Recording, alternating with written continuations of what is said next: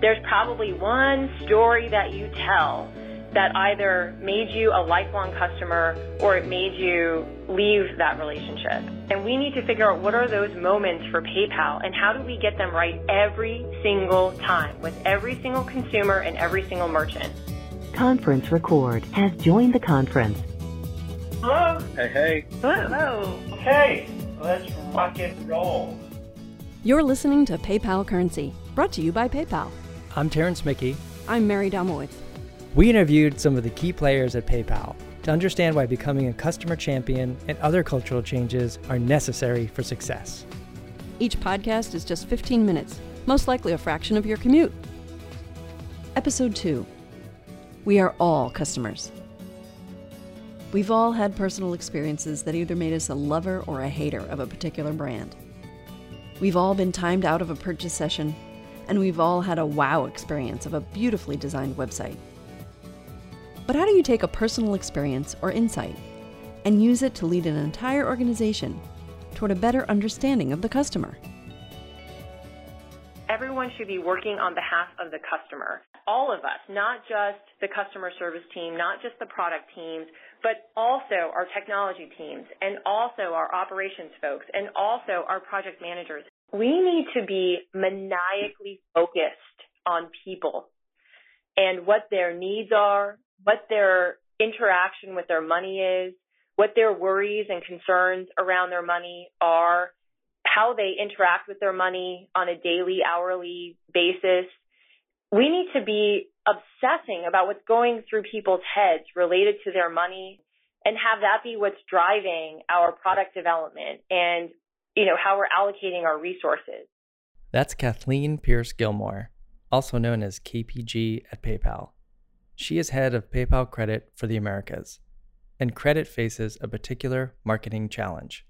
And so I absolutely think that there's this, this bad rap that credit gets. And there are obvious reasons for this bad rap.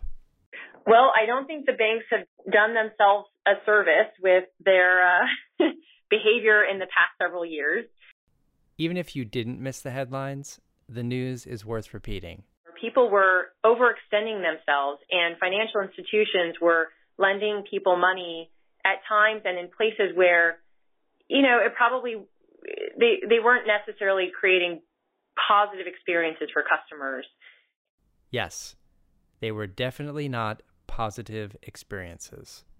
And this has impacted how everyone views credit, but especially millennials. I think it's actually rather pervasive in the U.S., broadly speaking, but for millennials who witnessed their parents go through pretty tough times because of, what happened, I think they've grown up with a different perspective on financial services, broadly speaking, and especially credit. Kathleen has her own unique perspective on credit. I personally have been impacted really positively and really negatively from credit in my own life. Growing up, I was extremely poor, at times below the poverty line, and we really struggled as a family. And my family used credit cards as a vehicle to survive. I mean, literally to eat dinner. And eventually, as we started to get our footing, my parents they were unprepared for the responsibility that credit comes with. And they continued to use credit well beyond their means, and it ended up becoming a cycle for them to the point where they were in debt for most of my life. And it really hung over me. It was extremely burdensome and frankly had a really negative impact on my life for much of my upbringing. And I formed a really pretty strong perspective on financial responsibility given that experience. But on the good side... Yes, there is a good side. Wait for it. When I graduated from college, I had no money. I had lots of debt and no money, student loan debt. That's not the good news, but here it is. She had a lot of job interviews at graduation, and she was able to buy a new suit with her first credit card. With my first credit card, with my $500 limit. And honestly, that purchase, I got so many job offers, and that purchase of that suit really was meaningful. It turned my life around. Obviously my time in college and all of the hard work that went into that was important and certainly led to those job offers. but being able to purchase a suit and feel good about myself so that I could show up well, to actually go get, to present myself well enough to be given offers, that was a pivotal experience that I wouldn't have had if I didn't have that credit card. I truly had no money otherwise. With an understanding of both the negative and positive sides of credit, Kathleen is in a unique position to change perceptions.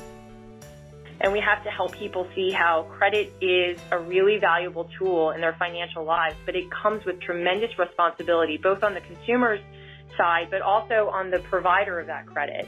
And if we build our products in a way that has discipline sort of built into them and as part of the expectation of the experience, I think we're doing something pretty incredible.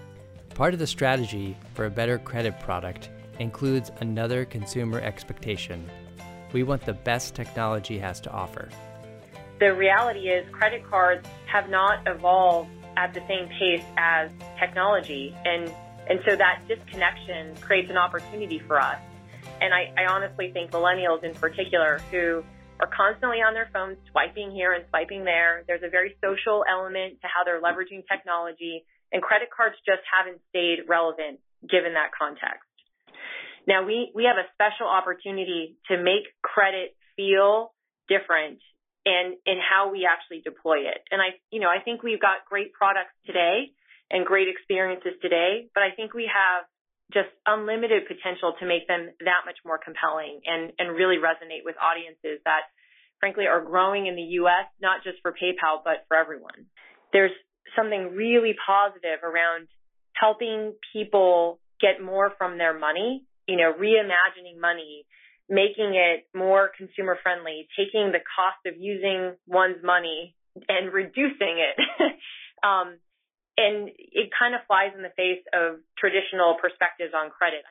Thanks again. Thank you. That was fun. I hope it worked out. It's really I don't know what it's going to sound like, but it was actually fun. It'll be great. Appreciate it. That's Patrick Adams, the head of consumer marketing for North America.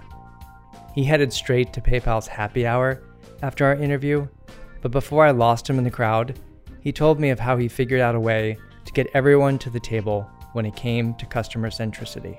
Yeah, I actually signed up for PayPal in 2004. PayPal to me was the mechanism I used when I was on a really sketchy site, and don't think I was on like a porn site or anything like that, because I was not.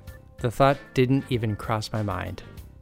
I'm ordering something and I like this shirt, but I'd never heard of the brand. I mean, not giving them my debit card or my credit card. I did, though, picture Patrick in a sketchy shirt. And so that's how I used PayPal for 10 years until I got here. Then until I got here, I realized how much bigger it was than that. And I started really playing around. I went through the experience of signing up, and it felt so fragmented and so unclear to me. At points in time, I had no idea what I was signing up for. And at one point, I think I almost signed up for credit, and I really wasn't meaning to. So we have this really great guy, Mike Summers, who he's in charge of all of our usability. You know what usability is? So usability is essentially the practice of watching a customer go through tasks. And so you could say, I want to watch you sign up, and I want you to talk to me as you're signing up, really live, and tell me what you see, what you think. If usability is a new term for you, this word may also be new to you, Schadenfreude. It's a German word that means enjoyment from other people's pain. Watching people use products that don't work so well would be the perfect pastime for someone into Schadenfreude. Since Patrick had a usability team reporting to him at his last job, he approached Mike genuinely interested in what he knew. And so Mike was like, are you kidding? You're really interested in that? Because nobody was really interested in that. And I'm like, yeah, don't you get this question all the time? It's like, no, never. I'm here and I do it and I issue reports, but I don't think anybody's listening. And so we sat down and we saw about 14 people. And I thought to myself, every time I would sit with someone, I'd be like, oh my God, credit should be here. Or oh my God, brand should be here. Or someone, and before you know it, I had like 15 groups that really should be seeing this, that I just assembled them. And with customer service in there, you had brand, you had all of the regions, anyone who relied on the .com, for example, to drive productivity for the business. And it became a forum.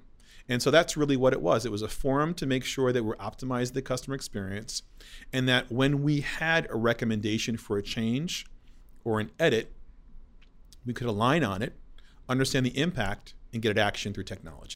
And so that's what the Customer Experience Council was meant to do. But I think what it did do mostly was it really got the business to focus on end-to-end customer experience.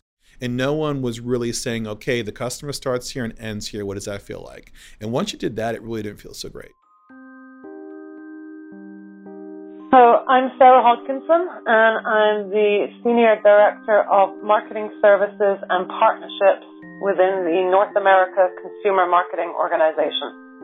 So, moving into 2016, we'll start to even further personalize some of the experiences that our users receive from the site by understanding more about them in terms of, for example, where they've come from as far as a referring source to the site, and also looking at their intent and what they are endeavoring to do when they get to the site.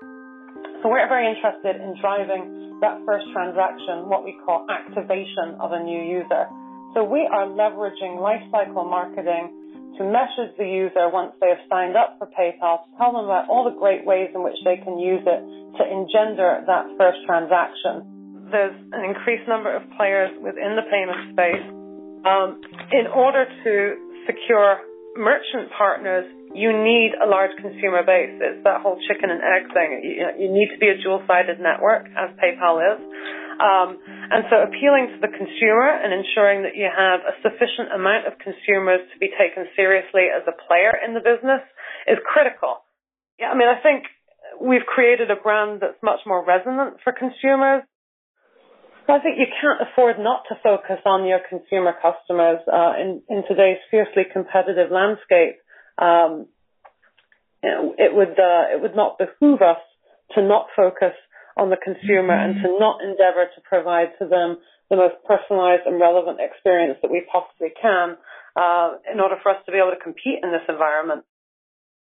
Historically and organizationally, we tend to think about things in chunks or in silos, right? I'm the owner of this particular product, or I look after this customer segment. And I think the reality of that paradigm or that view is that the customer kind of gets lost or gets diminished in the way we're not thinking about them from an end-to-end perspective. That's Jeremy Salzman. He's the Senior Director of Global Consumer Lifecycle Management. Consumer lifecycle management it's a new function at PayPal. Really, in a nutshell, our job is to represent the consumer across our different products and flows, to really think about the end-to-end customer journey as they navigate our products and our organization and our different offerings, and to think about ways that the sort of sum of its parts could be more helpful, less frictionful, more compelling for users. And it's amazing how often you hear from customers that they don't understand what PayPal is. We start to see in our customers' behavior that they don't know that you need to add a funding instrument to transact. So they'll sign up for an account and go to transact, and they don't have a credit card in their wallet, so their account gets their transaction gets declined, and that's their first experience with PayPal. They may not know that you can use PayPal without having a balance. They may not know you can use PayPal on merchant sites and think it's only something you can use on eBay.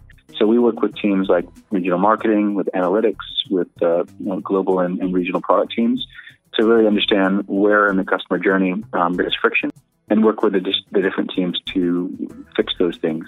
In some cases, it's small fixes, which have a big difference, and in other cases, it's working with them to figure out potentially bigger, bolder changes, paradigm shifts from the way that we've done things in the past. Watching our people use our software and our products in a lab, it's such a humbling experience sometimes to see how people will try and sometimes fail to use our products. And I think that, to me, I can come up with all the shiny PowerPoints that I need to, but if you take a 2-minute clip of watching someone try and fail to use what we think is a very slick and easy to use process, that goes a huge, huge way in terms of getting people's minds around it and getting that will and that desire to get involved to start to fix it. I couldn't resist asking for a clip to break my heart. Wow, there's been so many. We did a series of usability research on the website and the sign-up journey. We had some people come in. So these are people who are not PayPal users. And we kind of gave them a scenario that says, hey, you're not a PayPal user, but let's say you're at your daughter's soccer game and the coach needs money for jerseys. Someone mentioned to you, hey, PayPal might be a good way for this. Go figure it out. And tell us as you go through the journey, have you been convinced that this is an option for you? Jeremy and his team learned a lot from this. For me, when I say it was humbling, oftentimes I found that people, if they try and fail, will blame themselves. And so you have people who are trying really hard, and actually probably much harder than they would in their homes or on the road, to do a task. And then they can't do it because our systems are so labyrinthine or not straightforward. And they'll say, oh, I should have figured out how to do that. And we'll tell them, hey, have you thought about doing it this way? And they're like, oh, yeah, gosh, I really should have figured it out. And you shouldn't have to feel like that as a customer. You can't underestimate the importance of people's first interaction, where the relationship can be made or broken. And I think as PayPal seeks to become more and get involved in more and more financial services and provide more value to the customer, we have a very big piece of work to do to make sure that people can understand the PayPal of today and to start to bridge that into the PayPal of tomorrow. It's about every interaction point with the customer, the entire experience. And that's no easy task to master, but you risk losing the customer if you don't. So I think it's a given that today, in order to be successful as a company, you need to be a customer champion. And that's what it seems PayPal is focusing on again.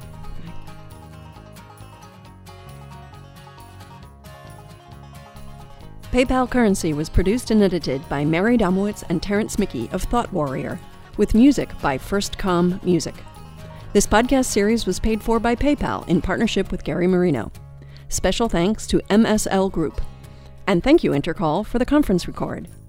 To listen to other PayPal podcasts, go to soundcloud.com/PayPal Currency.